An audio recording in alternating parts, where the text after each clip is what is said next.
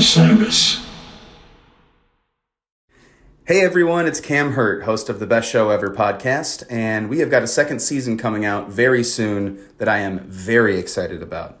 We've got some very cool special guests, including musical acts that we all love, like Karina Reichman, Daniel Donato, Jake Brownstein from Eggy, Rick and Peter from Goose, and many more. Tune in for new episodes dropping on Osiris Media March 5th on the Best Show Ever podcast.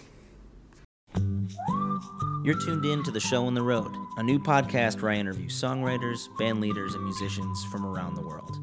My name is Zach Lupetin. This week on the show, a very special conversation with the founding trio of one of the most respected and sought-after folk rock bands in the country, known for their hedonistically heavenly harmonies that have lifted them from playing tiny bars around their founding home base of Brooklyn to adoring audiences at Red Rocks, the Apollo, and the Ryman in their new home of Nashville, the Lone Bellow. They say there's nothing like sibling harmony, and that there's something in the blood that binds voices together in a way that creates a sonic architecture that can build castles in the sky with just the joining of sisters in song. But maybe there's something even spookier when three people from totally different families in the South find each other in a diner in the city that never sleeps and find that when they put their voices together, it's something more than family. It's like a lightning strike from an unknown god that even they didn't know they summoned. One of the things that I keep feeling as I play music year after year is that athletes and great musicians are connected in a way that maybe they don't realize. Baseball players in particular, they play 162 days a year. Just like most of the bands I talk to, they tour about 150, 160 days a year. And every single night in a different city, they have to perform at peak performance. And even their peak performance from the greatest players like Mike Trout or Jose Altuve, they fail 2/3 of the time. And yet, they have to retain their passion and their love of the game. Let's look at the Lone Bellow as a different type of team. Each night they have to go perform in a different circumstance with different sound constraints, different crowds, different vibes. Maybe they're not feeling well, maybe their van broke down, but they still have to perform and blend their voices perfectly, or the whole thing falls apart. Unlike the best baseball players, who are very highly paid, the Lone Bellow cannot go on a prolonged slump. If their harmonies start to fall apart, they do not get booked at the Ryman or at Red Rocks or at the Apollo. It all goes away. I've seen them in loud festival grounds, I've seen them in hushed halls, and their consistency under pressure, the blending of their voices, it's so consistently great that it's like if Babe Ruth and Aretha Franklin teamed up and created some sort of three-headed monster. You know what? I would like to see the Lone Bellow sing the national anthem at the World Series. I'm just going to put that out there. Anyway, normally I would never expect a band to accept a 9 a.m. Monday taping. But I was so glad to be able to meet up with Zach, Brian, and Kaneen around Brian's dining room table in Nashville after they dropped their kids off for school, and one thing was immediately clear. After melding their spirits together for 3 albums and a new one on the way, these guys have a rapport that is so intimate and so intertwined and so hilarious, and when it calls for it, so deadly serious and so full of heart and genuine insight that I found myself smiling and leaning closer to hear every word they were saying. I was sworn to secrecy to not release this episode until they said it themselves, but this is the first place they actually talked about their highly anticipated new record, Half Moon Light, captained by the multi-instrumentalist and producer Aaron Dessner of The National and some of the finest assassins slicing their way through Americana right now. I'm really excited for this new record. And while we had a little too much fun going down rabbit holes of embarrassing touring moments and celebrity crushes, I urge you to stick around to the end of the episode where they dive into what has inspired this new record, and how hearing a mother separated from her daughter at the border tell her story helped them tell their own. And while Zach, Brian, and Kaneen have written so many beautiful original songs through the years, it's actually a cover that they did recently that cuts to the heart of where they are right now. It's their reverential, spooky version of For What It's Worth, the Buffalo Springfield classic. It's maybe one of the only rock and roll songs that you know exactly what it is from the first octaves hit on the guitar. And then the narrator says, there's something happening here, and what it is ain't exactly clear. For the Lone Bellow, maybe the questioning, the searching is the most important part. We don't know what's happening, but we're not okay not asking the question.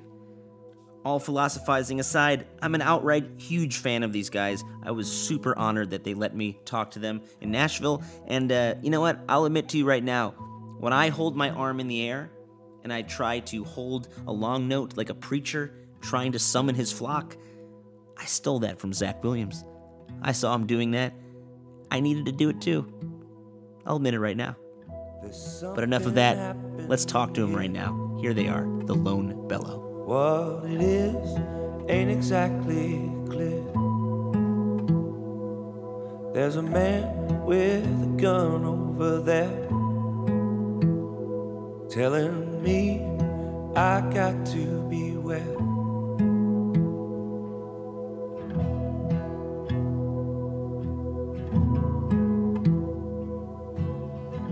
There's battle lines being drawn. Nobody's right if everybody's wrong. Young people speaking their mind, getting so much resistance from behind. It's time we stop. Hey, what's that sound? Everybody look what's going down. Going down. Can everyone gather around and tell the radio audience who you are and why you are and what you are? Why you are. I'm Brian. I'm Kaneen. I'm Zach, with an H, the only correct way to spell it. Amen. Z-A-C-K. I'm from Ackworth, Georgia, which is a beautiful town with a great... We had one of the original Cracker Barrels. Close to... He's really good at giant checkers. Yeah. Did you grow up with guns in the house in Georgia? Yeah. I grew up with... I remember one time I found my grandpa's sawed-off shotgun in the attic with my cousin Ben. And it was scary. But you could, throw it up like that, like the movies. And I think back on that, and I'm like, that was not safe. Yeah, all of our guns were in my parents' closet. I used to go look at them and hold them. So bad. The 80s, they were just like, well, we taught them right, so they're not going to go snooping around we're while supposed we're... to pay attention to kids? My buddy has this thing. He's like a super mountain man, crazy guy. Anyways, he has this thing. It's this box, and only his thumbprint can open the box, and that's where the gun is. Oh, It's yeah. Well, it's supposed to be crazy. the new smart gun thing. It's like, Siri, Yeah. load my weapon. Shoot that intruder for me. I'm tired. I don't want to Just get not up I'm don't watching kill Guy him, just Fieri. disable him. and put on Kneecap. that NPR podcast. And you guys all have kids, right? Yes. Who had kids first? Me. way Zach. ahead Yeah, of the you game. married early. that was Super told. early. Too early. Yes. How old were you? 22. I was 23. But You were smarter. Getting married at 22 feels impossible to me. What's crazy in my Kind town... of is impossible for you. Now I In my town, at 21, it people was start like, looking at you funny. hey, Yeah. can't. Yeah. Oh my you God. bathing? Still? Because you're not married yet. I don't know. I haven't lived there since I was like 18. But probably. Yeah, my dad is from Boston. When I told him I wanted to get married, he was like, you are too young. But, and I'm from Virginia. Grew up there. Where in Virginia? Fredericksburg. So if you ever want to go see some more Civil War fun. American history, Probably found a musket. yeah, you can definitely find a musket. Has anyone been held up by gunpoint in this band? I have. We were out we were out in New York. We were celebrating something. I can't remember. But I remember because I took the cab home with Zach and his wife Stacy, and they dropped me off on my block. And I was like thinking outside, and I was smoking a cigarette. And I was like, that was such a good time because we had hung out on a roof, and we were like, and I was like, man, I love New York. This is such a good time, and I wasn't even paying attention. And I was inebriated too, but I was like smoking a cigarette, and all of a sudden, like, bam, right in my back of my head, just knocked me out. Oh man! Like I saw that they grabbed my stuff, like my phone and everything, and I was kind of like doing that, and with alcohol, I was like so like loopy. Yeah. So I like talked to a cop for a second. I was like, I can't really do this right now. So I like went back and went to bed, and then got up and went to the precinct in the morning. But he had ended up doing that to like 3 or 4 different people, and yeah, but it was 2 guys. Is that why you only have a flip phone today? Mm-hmm. No, I want a flip phone. I just don't want, people watching me and knowing where I'm going all the time. He has an iPad that he alternates the flip phone with. No, I don't know. I just don't like having a screen on my hand all the time. But I'm not on a high horse about it. Dude, what if it was like a Park Slope mom? I'm going around and knocking people out. She's just real pissed off. She's like, I did yoga today. I got so much kale, I don't know what to do. You guys formed in Brooklyn, right? Yeah. Hard Knocks of Park Slope. And that was what? No way. 2000, So many strollers. 2012-ish? 2010. 10? Last month of 2010 was our first month of as a band. Wow. What was the first show? Rockwood? It was either the Brooklyn Pharmacy, where Kaneen... Show is like a loose... That wasn't a show. If you mean we sang together... You were serving ice while cream I was during working. the show. Because That's true. I had 100 jobs. That's true. Where were you working? My first job in New York was at the Brooklyn Pharmacy and Soda Fountain in Carroll Gardens, because I actually had soda jerk experience before moving to New York, so I was a shoo-in. Well, then maybe it was You had like a resume? I was like, yeah, I know how to do this, and they're like, maybe "Come it was on Roots in." Cafe. Remember that one? Roots. I don't think I was at that one. I think our first I was real working. show was actually... Rockwood. We played at Rockwood, but the first whole show was that one at Bowery. Whoa. Oh, yeah. That was our first real show. You sure it wasn't when we opened for Civil Wars in Philly? Oh, well, Oh, take no, that that back. was okay. it. I That was think it. It's a pretty good first show. yeah. So they were just getting going. Yeah. And Nate and Joy Williams needed a place to stay, and we had like a mutual friend. I was like, they can stay with us. And they stayed with us, and I was like, hey, our band wants to open for you someday. Mm-hmm. And I didn't know they were a 2-piece duet. Mm-hmm. Emotional 2-piece duet, and we came in guns blazing with like 7-piece. 7 or 8. We had a steel guitar player. We had so many. Done. I remember John Paul White after the set. He just came up to Brian and was just like, "I'm gonna bury you," and I was like, "I love that." He's from Alabama. He Like likes out some of good, love or out of like out of love. anger? He likes some good Just competition. like good competition. Okay. Just like Dude, they will forget about you now. we tried to melt the paint off the walls, and then they were like, Yeah. Well, we would play Rockwood Stage 1, and the drummer would be in the audience on the floor. Right. And then... Even on stage 2, there was always And they something on had the floor. grand piano on stage 1, Right. which was most of the stage. Right. And it was just a smorgasbord. But you recorded your first record, the self-titled one, at Rockwood. Right? Yeah. Yeah. Ken Rockwood was kind of like a mentor of mine, and he had a label with Atlantic, and he tried to sign me to it, and the like powers that be didn't want anything to do with it. And we recorded one time at Avatar, which was this epic studio in Manhattan. I don't think it's around anymore. And then, yeah, when we came around to do Lone Bellow, he shut his venue down for 3 days and 3 nights. Mm-hmm. And you know, Rockwood has like how many bands a night? Like 30. Yeah. I mean, it was a big deal that he gave us that place. It was amazing, and we made it. This guy Charlie Peacock, from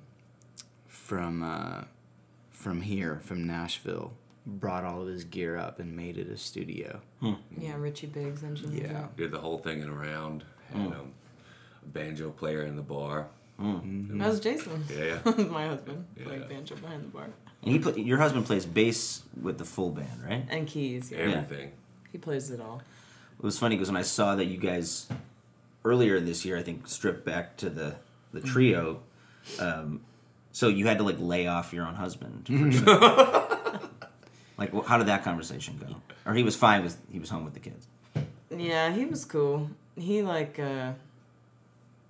he doesn't like performing, I would say, as much as we do. Okay. Is he more of an introvert? Yeah, for sure. No, it was a different kind of time, but it was a good like change of rhythm, I think. He got to chill at home with our son, and yeah. I think the last time we played with you was in some ski town, and you were very pregnant. I love that phrase. But like the guitar was resting on Oh yeah, your belly, like I had vertical. to do a lot of It was, up here. side playing. Yeah. Like it looked like you were playing dobro. I know, she had a little John Prine vibe going there for a minute. In spite of our shoes. Yeah, it was really comfortable. Did you? How long did you go until you had to actually stop? I think our last show was I was 38 weeks pregnant. It was like full term for sure. Was that Jazz Fest? Yeah, I think the wow. last show we played was New Orleans Jazz Fest.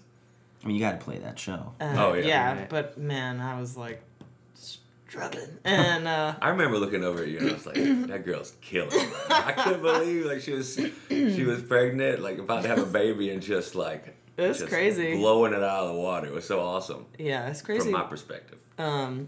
After the set, Snoop Dogg was playing, so like I It's a natural progression. waddled over to Snoop's set, and he was just like, "So what? We get drunk. So what? We smoke weed."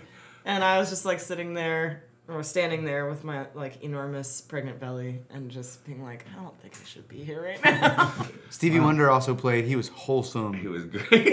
It was wholesome. One of the questions I was going to ask you is, what would be the most unconventional but amazing tour pairing? Lone Bellow and Snoop Dogg, or I mean, I would love to do Lone Bellow and Boys to Men. I'd love to open for Boys to Men. Oh, let it happen. that would make sense. I think, but unconventional, it would have to be like, I don't know, maybe Imagine Dragons. Dang. Just kidding. Third Eye Blind. Eagle Eye Cherry. Creed. Oh, save That'd be tonight. cool. Dude, it had to be like, I'd like to go out with Nas or like, what, Chance the Rapper or something, but they probably wouldn't let us. We would be his choir though. I'd go for it. Yeah, we would help any way we can. Anyway. You could do Kanye, and then you could be the choir at his weird church services. Oh, the Sunday service. Does he have weird church services? Oh, You haven't seen that? it's on, I just thought it's he on Instagram. did it one It's very time at weird. that not Bonnaroo, but at Coachella. He does it all the time. It's like a whole thing, yeah. Yeah. You guys opened for Eric Church at like arenas, right? Yeah. Was that weird, or was that awesome? was a flop. It was not. It was a mismatch. Eric Church is He is very awesome. awesome. So kind. His crowd would yell They didn't enjoy while we our were music. playing. Can we please hear Eric Church? Eric. But like that's what I don't get is like people, at least there's some reviews that were like, they're really bringing this heart and soul to country music. I was like, are Lone Bellow country music? Yeah, whatever Hey, they want to us each to his be. own, man. I don't know. I love Who country knows? music. Siri, tell us. Get my gun and tell me. Well, if like you have a vaguely southern accent, are you country music? I know, and right? You have an acoustic guitar. I don't know. I don't know. We wore a lot of vests when we first came out the gate. I think that may have thrown. Very dustable. We looked like people we off. were mining coal. I was. We in looked like the we were bringing Flames. back coal. If you get like one of those 10 types of Bran, he looks straight up like he just wandered out of a coal mine. Yeah, I love it. I was just looking at that picture of you from the Danish festival after we were like really jet lagged, and then he's like, "Let me take intense close-ups." Dude, I love that picture. Yeah. I look like I'm like. Is that Tuna Fest? Yeah, Yeah, tonight, yeah. That's where I celebrated David Ramirez's birthday all night, and then we took those photos. You look like you did. And then I posted one of the photos as a joke because my face was so swollen, and my dad commented, "Time to turn the corner." He's like, "Do you need to come home, son?" If a younger band or a younger artist like would ask me like for any sort of advice, I think one of the things I would tell them would be make sure when you're starting out that your clothing choices and or like your picture choices won't be super weird and embarrassing 10 years later. Like something that maybe stands the test of time more. Because like I feel like especially in LA in 2008, 2009 when we were getting going, like the speakeasy vibe was very in. So I'm wearing like a boater hat and like there was a lot of suspenders, which everyone was doing. But Hats really. but it's just They like really it have a looks short shelf life. bad. It looks like you're playing like Halloween. Well, because like, one of your on the band Mississippi members River. also probably had like one really deep V. And you were like, "Brian, please. That's not." No, Brian with a Y. Oh, nice. Please don't wear the deep V. That's not what we're going for. I can see a lot of your pecs. Is there something from your past, either songs or history, that is embarrassing to you now? Yeah. There's a couple off the first record where I'm just like, "Yo, I was writing a song about a dream about dogs writing notes to me, and I just slipped those lyrics in. And now I sing that song every night." And it's very earnest. Yeah, I think, let's see here. We've had some very embarrassing moments. One of my favorites, when in Chicago, we opened for Robert Plant. And Brian accidentally almost pulled Patty Griffin's chair out from underneath her. Yeah. And She's a very tiny lady. That was a moment. That was like, I froze. Yeah, one of my favorite moments from that night and embarrassing was we all watched Robert Plant, and Robert Plant before the show came up and introduced himself, and like a tear just dropped from my eye. But later he was like, "Bring me your CD," you know, like while we're there, and we're just starting to like play these kind of shows. I'm like, it's crazy. Absolutely, I'm gonna give you a CD. So he played the show and everything, and they locked us out of the green room afterwards. Like, get out, get everything. And I was like, no, so I broke into the green room to hand him a CD, and when I got in there, he was like shirtless, behind like just trying to dry off, and I just froze. Just froze right in front of him, like with the CD held out like this. And then many tears started to fall. And he grabbed the CD, and he was like, and then two bouncers grabbed me. Like, he was like, thank you. And then the bouncers just threw me out of there. But I gave a CD to Robert Plant. Do you think he listened to it? Probably not. Right now, yeah. No. It's just like the one CD that's stuck in his car. He That'd be listens to it awesome. every day, and he can't remember He the name of doesn't the know band. how to take the CD out of it. Yeah. What was your most starstruck moment? Ooh. We've had some funny moments. I kind of want to stay on embarrassing longer. Keep going, please. Do you have an embarrassing starstruck Oh, remember moment? your capo moment? Oh, That's like yeah. That's old. That's kind of like starstruck and embarrassing. Okay, all right. So it was like 2006, and I was playing shows at Rockwood all the time, and I forgot my capo, and this brown-haired lady that sounded just like Norah Jones was singing, and I was like, At hey, Rockwood? At Rockwood. Wow. And I wanted to be like, hey, you're like really doing the Norah Jones thing hard. And I went up and asked if I could borrow her capo, and she was like, yeah, sure. And then Ken Rockwood was like, hey, that's Nora Jones. Give her She's capo in a back. wig, and don't be stupid. And She was playing guitar? yeah, it Oh, was yeah, when she she plays was guitar. learning how to play like electric, and she had this like secret band she was doing in New York. It was really fun. Before the Little Willies thing? I don't Yeah, know. I remember going to a show that she played. There's a name. It was called- Little Willies is a thing. Yeah, she had like this honky tonk. She put a couple albums That's out. right. They're amazing. Yes. Yeah. They called So- it Fang Banger. Yeah, it was something like that. I remember that. I was like, Lost to the ooh. dustbin of history. Anyways, and then we played the Apollo a few months ago for Mavis Staples' birthday, and she was there. And I was like, hey, remember this one time? And I like told the capo story. Halfway through the story, I lose her completely. She's just like... And then later on that night, I was like, hey, can I take a picture with you? You remember I'm the capo guy? And she was just like, not unless you have a capo. And I was like, I mean, it's upstairs. Really?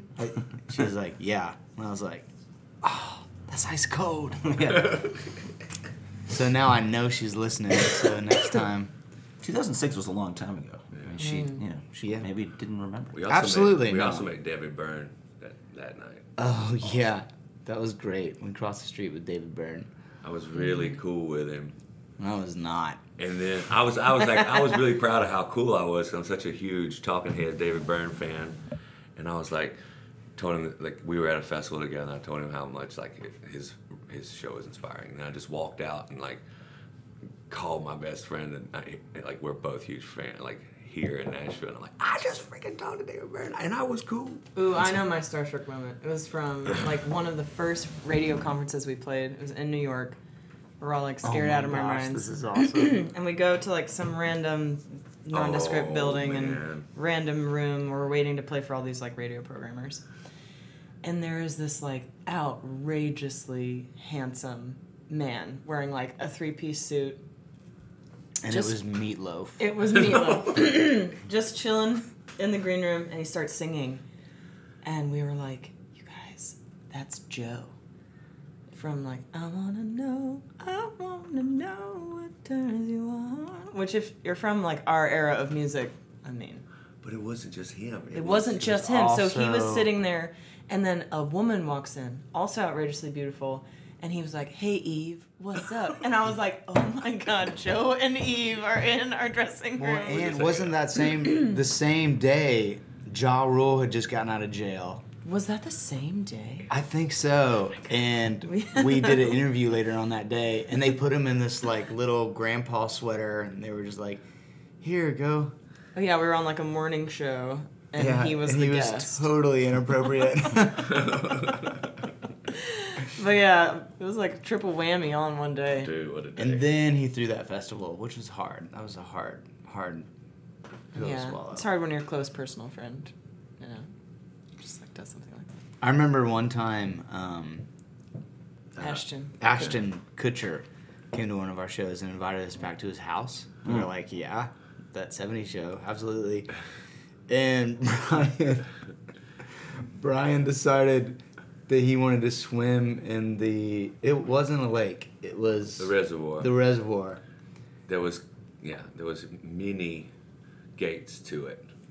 Where was this? I've been In drinking- Ashton I've been Kutcher's drinking a lot. backyard. And It's he the had, Hollywood he had Hills. been drinking a lot. And he was like, I want to go swim in that lake. And Ashton was like, well, there's a big fence. You got to hop to get over it. I guess you can. It's also the drinking water for most of LA. I know. And we're all just like quietly hanging in his backyard around Yeah. a fire. And he's like, I want to go swim in the reservoir. So he takes off running. And I guess there was like a little gate like this big that you just open the fence, and then the real fence was Yeah. there. Well, Brian tried to hop that first gate, ripped his pants in half, came back like completely just real... Crestfallen. Yeah. And they were his only pants that he'd brought to play Jay Leno the next night, so he used electrical tape and taped them back together. Yeah, we had to find black electrical tape and just hope it wasn't too shiny. You didn't bring On nice camera. pants for Jay Leno? No. No, not for Jay Jay Leno. He was going off air. Everybody we played in the beginning are now gone. I think we were like the nail in the coffin. They were like, I'm retiring now. David Letterman was like just a boring guy. We can't do this podcast without mentioning that you will be having a new record coming out next year. Yes. Do you have a title? Yeah, it's called Half Moonlight. And that's the very first time I've said it Wow. out loud. How did it feel? So exciting. Good. Okay. It's it was 6 months in the making, and we turned in the masters 3 days ago. So we are like, Who produced? Aaron Desner.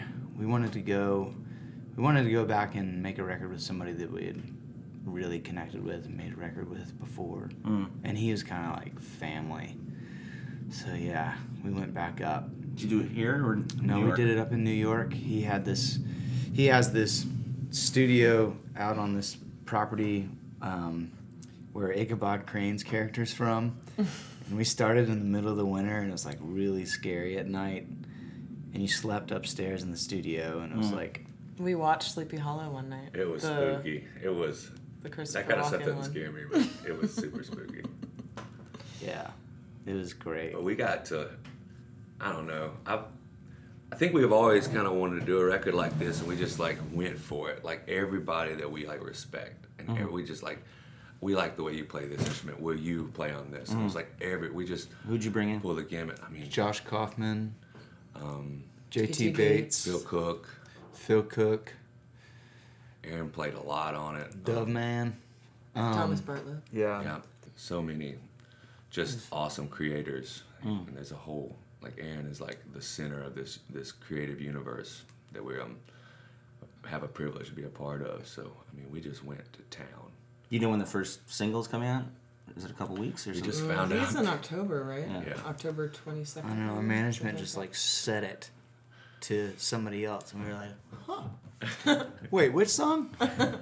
Wait, when? You guys didn't get to decide? I mean, we will. Yeah. It was, it's one of those little smooth moves. You know how they do. Are you guys a democracy in Lone Bellow? Maybe sometimes somebody some other one will be bullish or something like that. I mean, I think we are. We all have the right to be bullish. Yeah. But everybody takes a role, and I think we found a way to like give each other the space to do it when they have the idea. At least that's when we're working at our best. But yeah, you gotta let yourself like go, like get yourself underwater and try something, and then you always pull it back.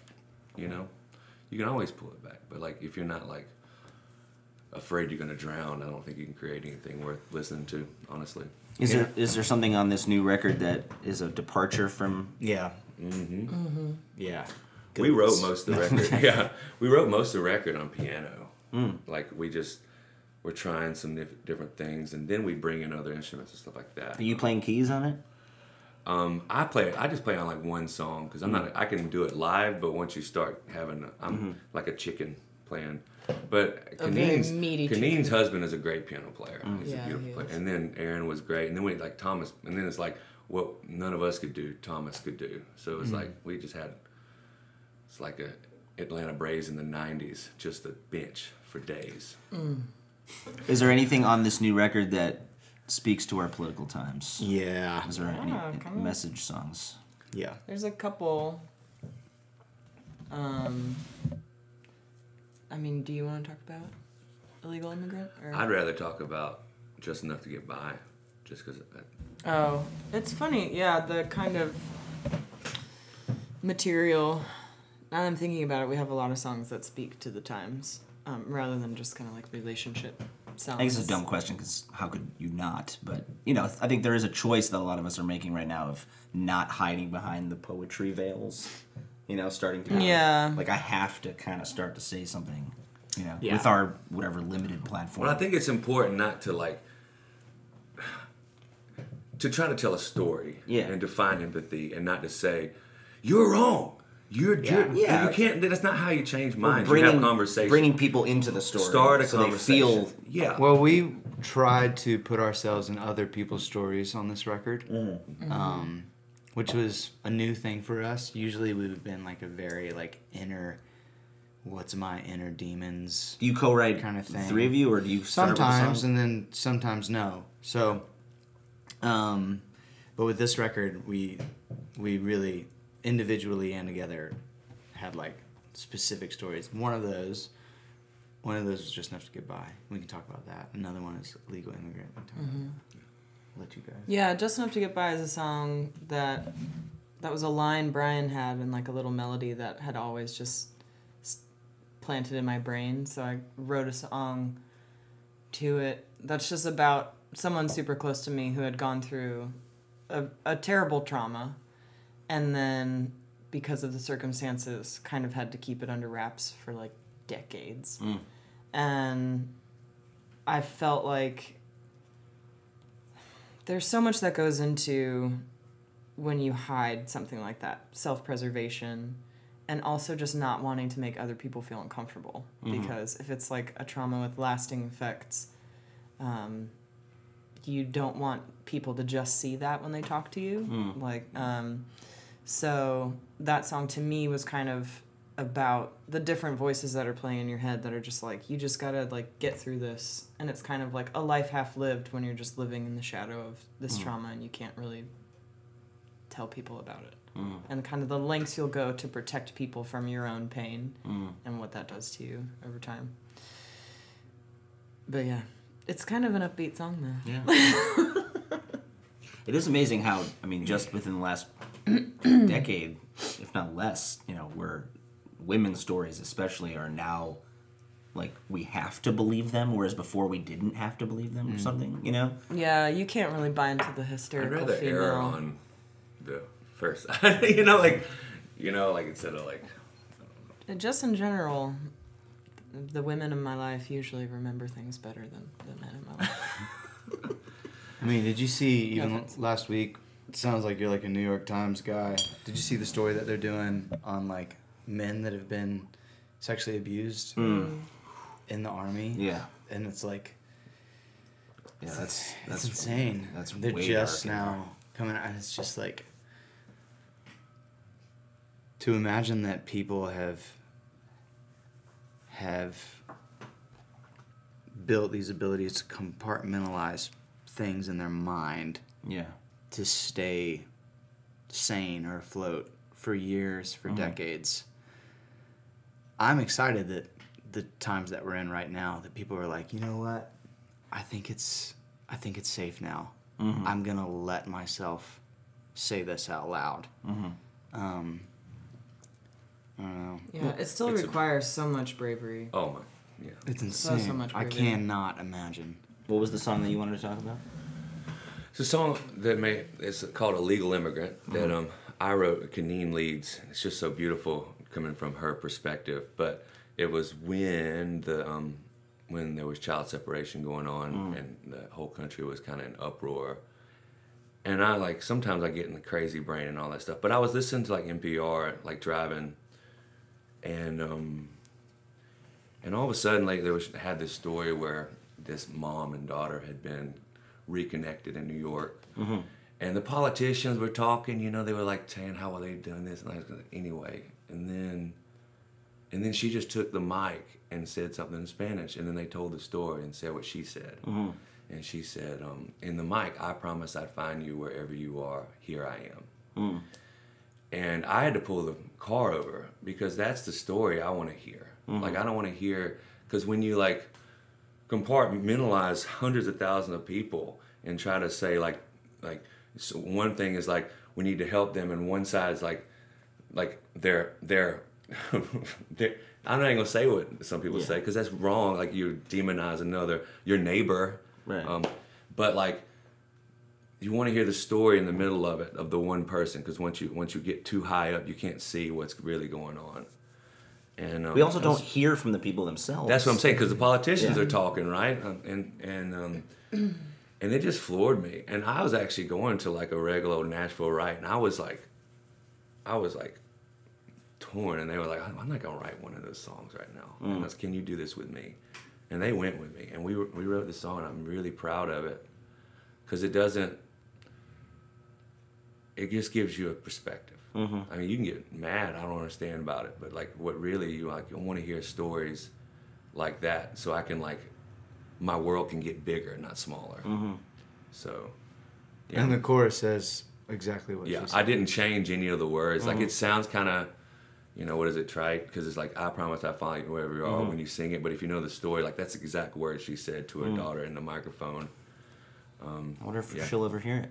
I wonder. I don't know. Because I don't know the names or I don't just place you hear it. But Super heavy. I think one other song that is that my husband wrote for this record is called Dust Settles, and the chorus ends with the question, how am I going to find you when the dust settles? And he wrote it thinking a lot about personal conflict, but reflected in times like I have a big family and we get in like crazy heated political debates because you have people from but we love each other, so we can have these like kind of knockout drag out things and then all have breakfast together the next morning. But it's kind of this question of like this huge divisive thing happened in our country and such terrible things were said and have been done and all these things, and how are we going to find each other? What's it going to be like when, and will the dust kind of ever settle? Like, are we ever going to be able to hear each other? But I feel like that is the importance for me of music, is that it is the thing that everyone can agree on almost genetically. Like you have to feel what you guys are singing, because there's the harmonies that you guys do are, you know, eyes roll back in your head, transcendent harmonies at times where, you know, I don't care what side of the aisle you're voted for, you're gonna feel something, you know. And that's what's unless you're a sociopath, and then maybe that's not. what's so mysterious about music in general. It's like, why do we feel something when we hear certain melodies? But there's like sounds. evidence, you know, going back to like the caves in France and Germany. They were making instruments like when they didn't even have the ability to have language. You know, they were already having to express themselves through music. And that's, you know? I mean, that's what is so exciting to me about having the opportunity to just like create music specifically. Is you feel like you're just like a part of some like timeless language that transcends. And I think it is a force for good, even though it may feel like we're doing something extraneous or not, you know, not so, you know, curing cancer, but I think it is something that is such a part of our lives for the good. You know, it's such a privilege to be a part of somebody's like, I'm gonna go out and forget my day. Like I think that's such a, for me, it just makes me so humble that that's like what somebody wants to do. Like, forget all like whatever we're on a stage and all that stuff. They're just like, you know what? This is just our time that we're gonna go out with our friends and share something together. Yeah, I'm excited too. We did this thing at the very end. Brian and I, both of our grandfathers passed away this year, and we have a song called Feel You Dancing, and it's just like kind of a letter to them kind of thing. And at the very last minute when we turned in the masters, I had this like Hail Mary thing where I was like, hey, my grandmother at my grandpa's funeral randomly went up and played this beautiful hymn medley like right before they rolled him away, and I got a recording of it, and it's now the intro, the interlude, and the outro on the record, and it's the actual recording of her playing at the funeral. So I'm really excited about that. it's awesome. Well, this has been really fun, guys. Yeah. thanks for coming Thanks, in. man. This is really awesome, and I'm looking forward to Half Moon Light. Yeah. I can't wait to hear the new record. While it's still a little bit soon to share new music from their upcoming record, Half Moon Light, I did want to share a song from their beautiful EP from 2018, The Restless. I totally missed this coming out, by the way. That goes to show that even if you're a big fan, there's so much music coming your way that you can totally lose it in the shuffle. There's an acoustic version of Cold as It Is that, man, it feels like you're in church with these guys. I don't know what the religion is, but I want to be a part of it. So here it is, Cold as It Is.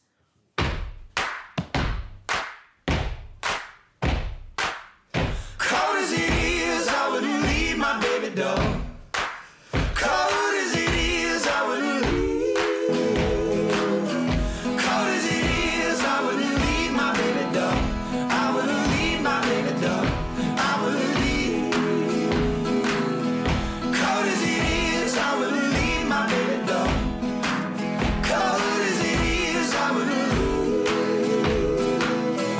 I saw you walking on the water while I was drowning underneath. I was just like any other dog, pulling me into the deep. Cold as it is, I wouldn't leave my baby dog. Cold as it is, I wouldn't leave. Cold as it is, I wouldn't leave my baby dog. I wouldn't leave my baby dog. I wouldn't leave. Your name was written on the apple. I got my name into that tree. Pure gold, but darling, it's unnatural. Well, you bring me to my knees. Oh, cold as it is, I wouldn't leave my baby dog. Cold as it is, I wouldn't leave. Cold as it is, I wouldn't leave my baby dog. I wouldn't leave my baby dog. I wouldn't leave. Water take me in, calling me its friend. Wash me, wash me. Sing sour songs, black people the dawn. Waiting for the midnight, waiting for the midnight. Water take me in, calling me its friend. Wash me, wash me. Sing sour songs, black people the dawn. Waiting for the midnight, waiting for the midnight, waiting for the midnight, waiting for the midnight, waiting. Cold as it is, I wouldn't leave my baby dog. Cold as it is, I wouldn't leave. Cold as it is, I wouldn't leave my baby dog. I wouldn't leave my baby dog. I wouldn't leave. There you have it, the Three Musketeers of the Lone Bellow. You can go to thelonebellow.com for their music and their tour dates. They'll be playing in London and in Glasgow early next year. That is when their new record, Half Moon Light, will be coming out. You heard it here first, folks. That is produced by the wonderful Aaron Dessner of The National. I mentioned that wonderful EP, The Restless, that came in 2018, and if you go to thebluegrasssituation.com, you can see a beautiful video of The Restless. And if you go back a year earlier, you can hear the Lone Bellow talking to Kelly McCartney for an episode of Hangin' and Sangin'. It's awesome, you should check it out. If you happen to be curious about what other music podcasts I'm listening to right now, I just got into the Americana podcast hosted by the wonderful Robert Earl Keen. There's an episode that I really loved where he talks to BJ Barnum of the band American Aquarium. Man, there's this part of the story that BJ tells about writing a song on the spot at a show when he sees his ex-girlfriend making out with her new boyfriend in the front row. I can't stop thinking about it. It's so funny. Check that out, the Americana podcast. Starting tomorrow, I will be heading to Europe with my game Dust Bowl Revival. The show on the road will indeed be on the road for a month and a half straight. We're going to Germany and Belgium and Sweden and the Netherlands and Spain and the UK. You know what? If you have bands or artists across the pond that you think that I should seek out and interview, drop me a line on Instagram. It's at The Show on the Road podcast. The Show on the Road is hosted by me, Zach Lupiton, and produced by the handsome Hawaiian Chris Jacobs with support from the Bluegrass Situation team. If you love The Show on the Road, please leave us a review or rating over at itunes.com/showontheroad. Tell your friends, and also be sure to check out BGS's ever-growing collection of podcasts up right now on the bluegrasssituation.com. The Show on the Road is a part of the BGS Podcast Network. This is Zach Luberton. See you on the trail. Bowie, Dylan, Marley. You've heard the names and maybe you've heard their songs, but what about the stories behind the records that made titans of music like these so universally loved and important? Join me, Josh Adam Myers, host of The 500, as each week I go through a different album from Rolling Stone magazine's 500 Greatest Albums list from 2012 with an incredible lineup of comedians, actors, and musicians talking about how the music has impacted their lives. New episodes of The 500 come out every Wednesday. Listen now wherever you get your podcasts.